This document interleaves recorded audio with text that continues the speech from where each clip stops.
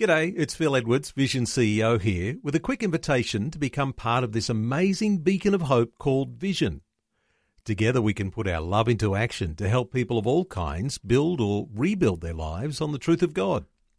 Please consider the part you can play during our upcoming Visionathon appeal, remembering that it's your support that makes Vision possible, including this podcast. Audio on demand from Vision Christian Media.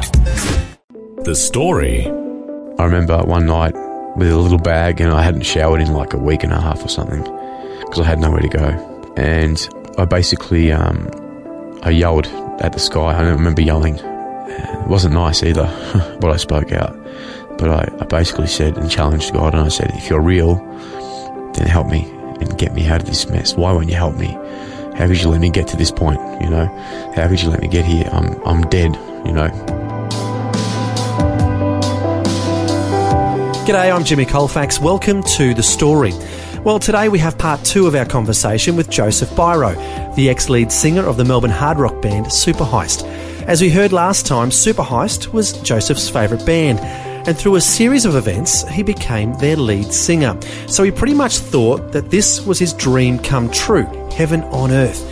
But unfortunately, that dream became somewhat of a nightmare as he tried to fill up the emptiness in his heart with drugs and the rock and roll party lifestyle. Sadly, this only led to heartache, and he sank deeper and deeper into an addiction. So he went from the highest of heights to the lowest of lows and living on the streets. And then he finally called out to God for help. Now here's more of Joseph Biro sharing his story with Eric Scatterbo.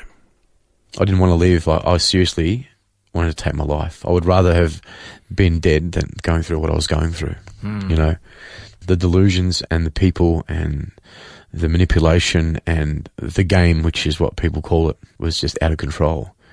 You know, there was guns, there was lots of money, there was chemicals, there was people going missing. You know, this is the lifestyle that I'd come into. You know, my choices had literally started to define me in a way that death was looking pretty good, you know, to escape. I mean, that's how twisted your thinking had become. How did God finally enter? So that cry out, that challenge, he definitely not very respectful, but you're a call out to God nonetheless. Definitely, he understands, I believe. Yeah, he does. He's got big shoulders. You know? So I went to a detox. We had a plan for detox, which has been my third attempt at detoxing and staying well.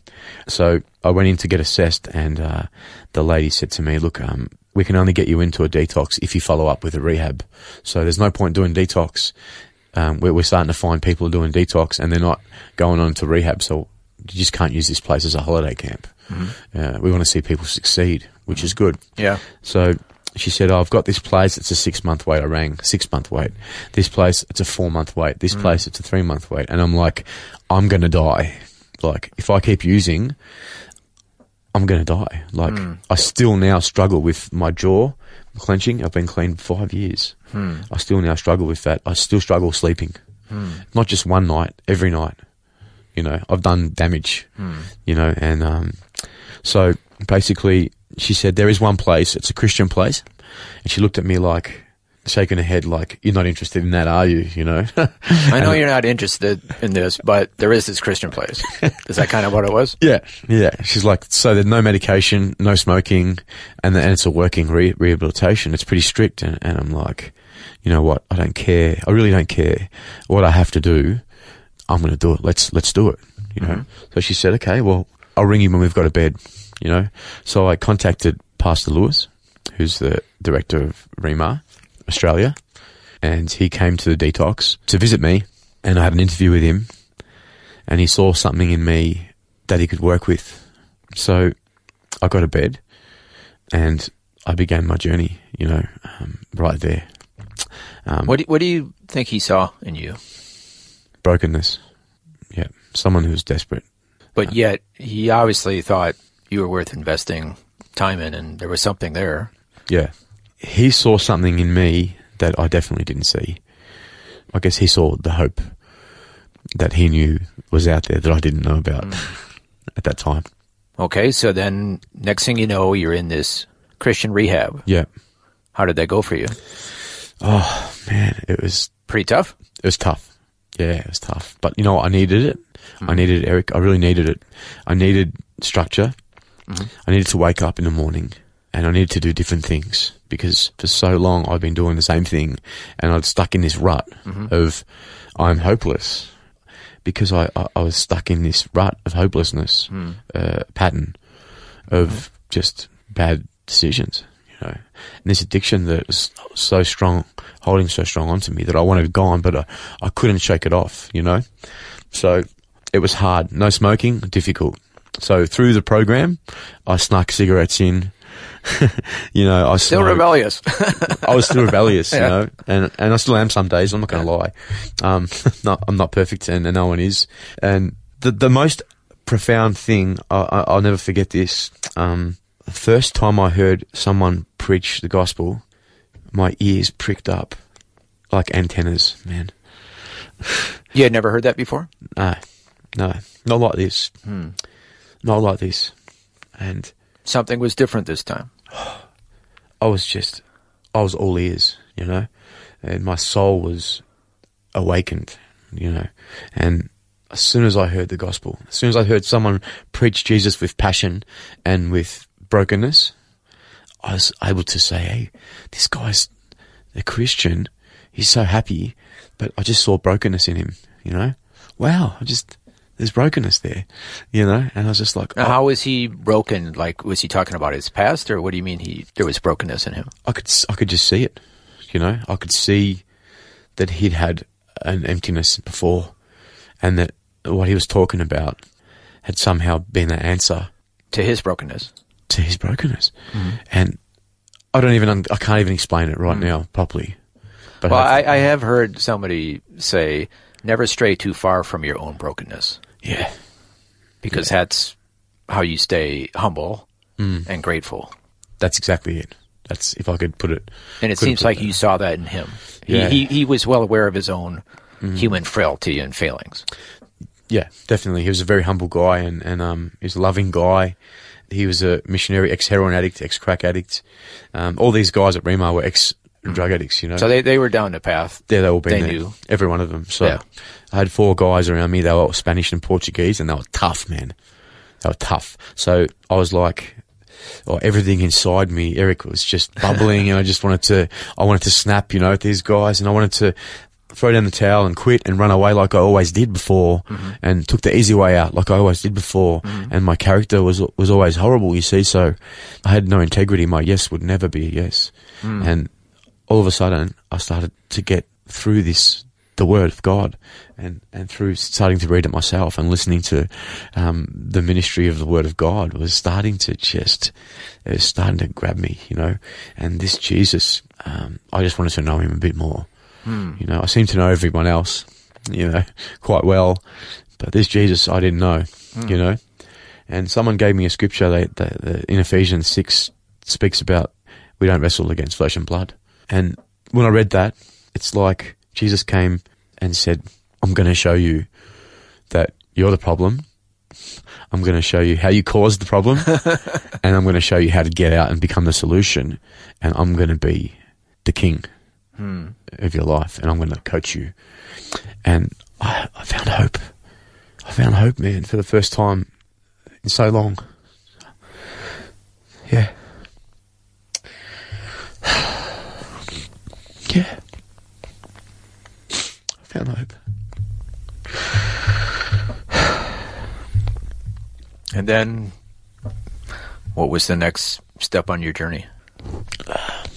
So, when I came to Remar, all my musical instruments that I'd gathered over time had all been stolen from me, or I'd hocked them. My dad and brother chucked in to buy me an acoustic, you know, and when I was in detox, I would play that.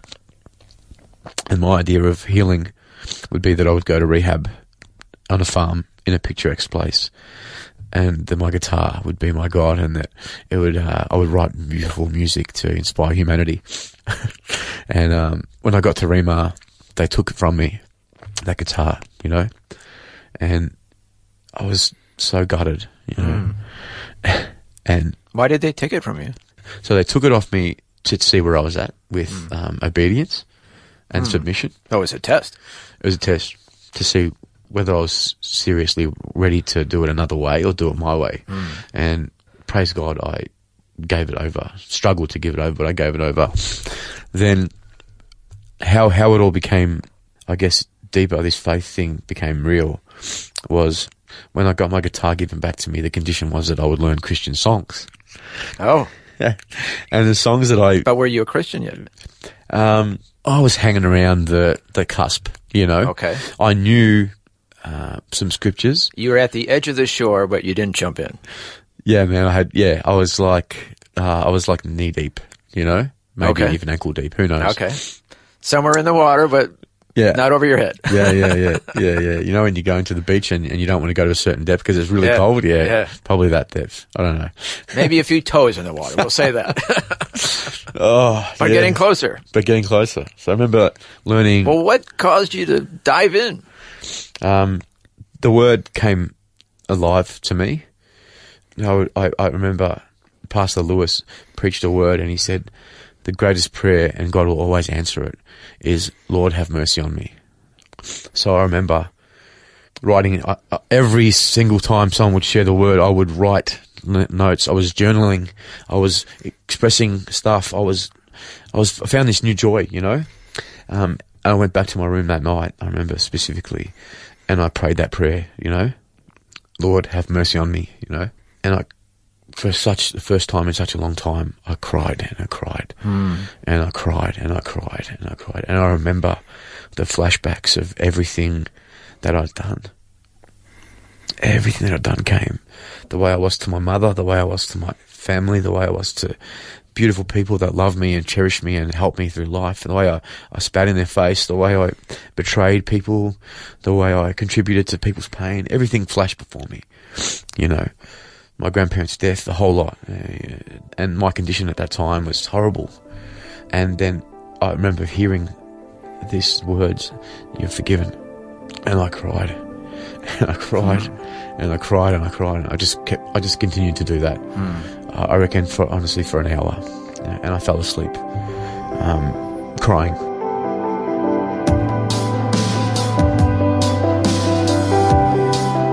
You're listening to The Story.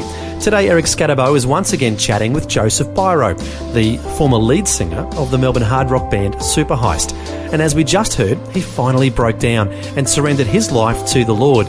Next, we'll find out the exciting things God is doing in his life, how he's using his musical background and his experience going through drug rehab.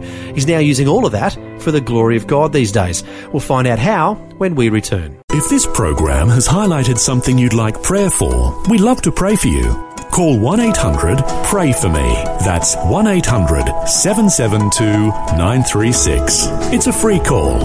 Or text 0401 132 888. Hi, I'm Jimmy Colfax, and this is The Story. We're back with Eric Scatterbo chatting with Joseph Biro. He's the ex-lead singer of the Melbourne hard rock band Superheist. We just heard before the break how he surrendered his life to the Lord while at a drug rehab centre. Now, we're going to find out the exciting things that are happening in his life since that point. The Holy Spirit was teaching me so fast, and the leaders began to see that I'd been given a gift, you know. Wow, so you just you'd read it and you were able to turn around and teach it? The word? In about 6 months of me being in the program, they asked me if I would share in the mornings, one morning for half an hour in the morning at our devotional time, to which I said yes, because I was getting heaps of stuff. I'd written pages and pages, what I now call illumination of the Word of God, you know. And I was getting this light bulb moments were coming on, and I was just like, wow. And so the Holy Spirit is just pouring onto your heart, into your soul. Big time. Yeah, huge, in a huge way. And, you know, and then the guitar came back, and then the worship team started getting an understanding that I had a gift of music. Hey, this guy used to be in this group Superheist. and actually made one of the guys go, there's no way he's coming in the worship team because he's a rock star attitude, you know. Yeah, we don't need that guy. Yeah, man.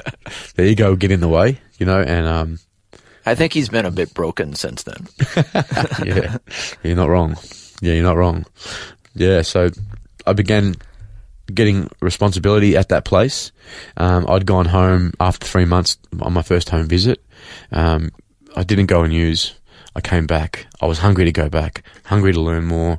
I was excited about Jesus. I was telling my family about Jesus, to which they were not listening to one single word, because here I am like this rifled, addict with rage. And then now I'm talking about Jesus, and now I'm, starting to preach the word to my family at home, and they're just like, I'm not buying this, not yet. So they needed to see a little bit of time before they would. Yeah, definitely. They want to make sure that you had really changed. Yeah, that's right. So, I guess long story short, now to sort of just wrap it up in a nutshell. So I became a teacher there. Then I got nights, so an hour teaching at night eventually. So in a sense, you graduated from the rehab. So you were clean by that point. Yeah, I was clean by that point. I was teaching Tuesday night, once a fortnight, every Tuesday night. Teaching the Bible. And it was amazing. Like, it's like it wasn't even me speaking. It was incredible, and you just felt the Holy Spirit was speaking through you. Is that what you're getting at? Yeah. One of the teachers, Juan Carlos, came up to me and he said, "Brother, you need to go to your room and put your face on the ground and humble yourself and thank God for the gift He's given you, because a lot of these guys here, there's stuff going on in the spiritual and they're upset with you because of." Oh, you were convicting people. Yeah, they're upset with you, and I just thought, okay. God didn't understand really what he meant then, Uh-huh. And I was also, by that stage, leading the worship team. So I was in the worship team. Oh, wow. Leading the worship team. And which is kind of ironic, since when you were a rock star, you didn't barely know how to play the guitar. I didn't. No, I didn't. I didn't. Through my addiction, I picked up little bits and pieces, Yeah. And then, so I was leading the worship team. I completed 23 months. And Jeff Marsh, by the way, says you're really good at it. Yeah, it's a blessing, and a privilege to be called a worship leader is just so, it's massive. And so music is back in your life? It is. Yeah, it is. But this time in a special, more positive way, a healthy way. Yeah. Oh, definitely.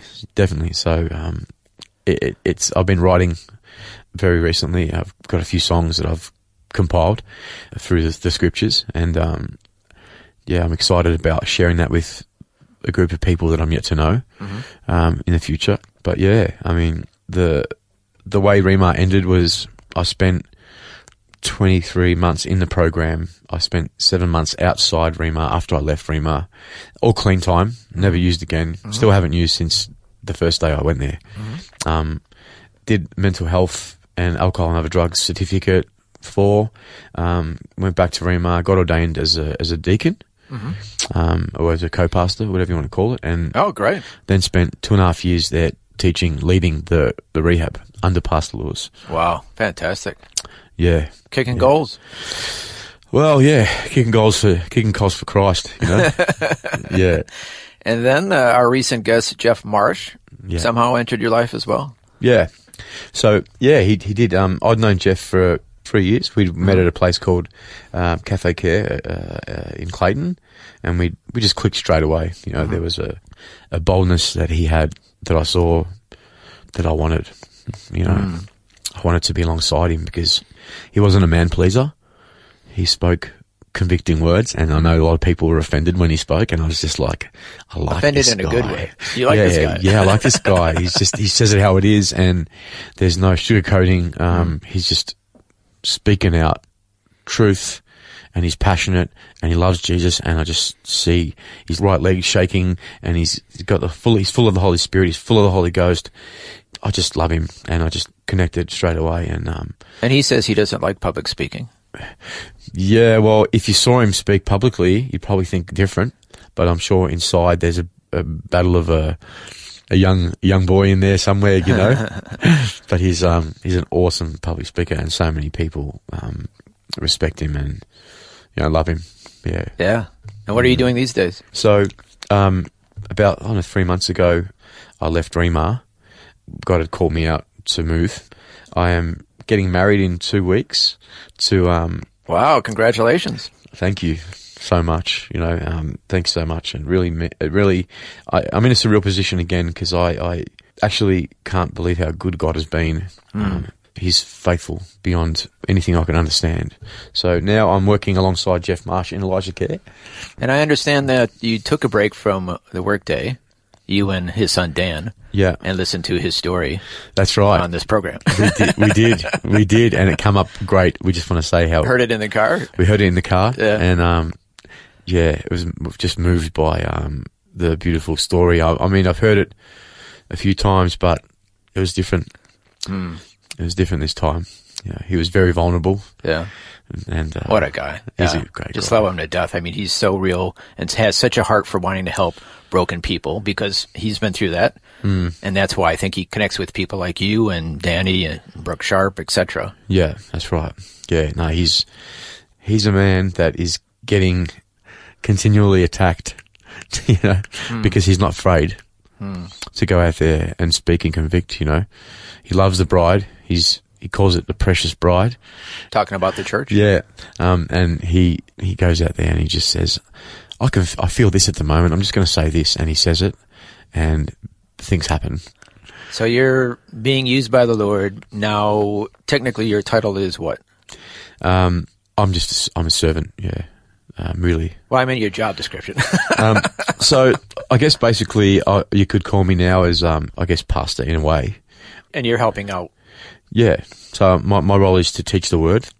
My role is to sit beside and walk with broken people, to take the division of cultures away and bring a unity in the cultures in the Chin community with the Australians. See that we work with refugees, and these guys have a serious depression in their past, and they come into a country where Australia is so free. Everyone's just like, hey man, it's cool, take it easy, relax, chill out, and they just don't understand that. So my God-given job is I can feel the Lord pressing on me is to take away that divide and bring together such a beautiful unity, and only the gospel can do that. When they see that Australians understand the gospel, because they know the gospel real well, when they understand that Australians know the gospel and it's not about us or our identity or who we are, what we have done, and it solely goes onto who Jesus is and what he's done.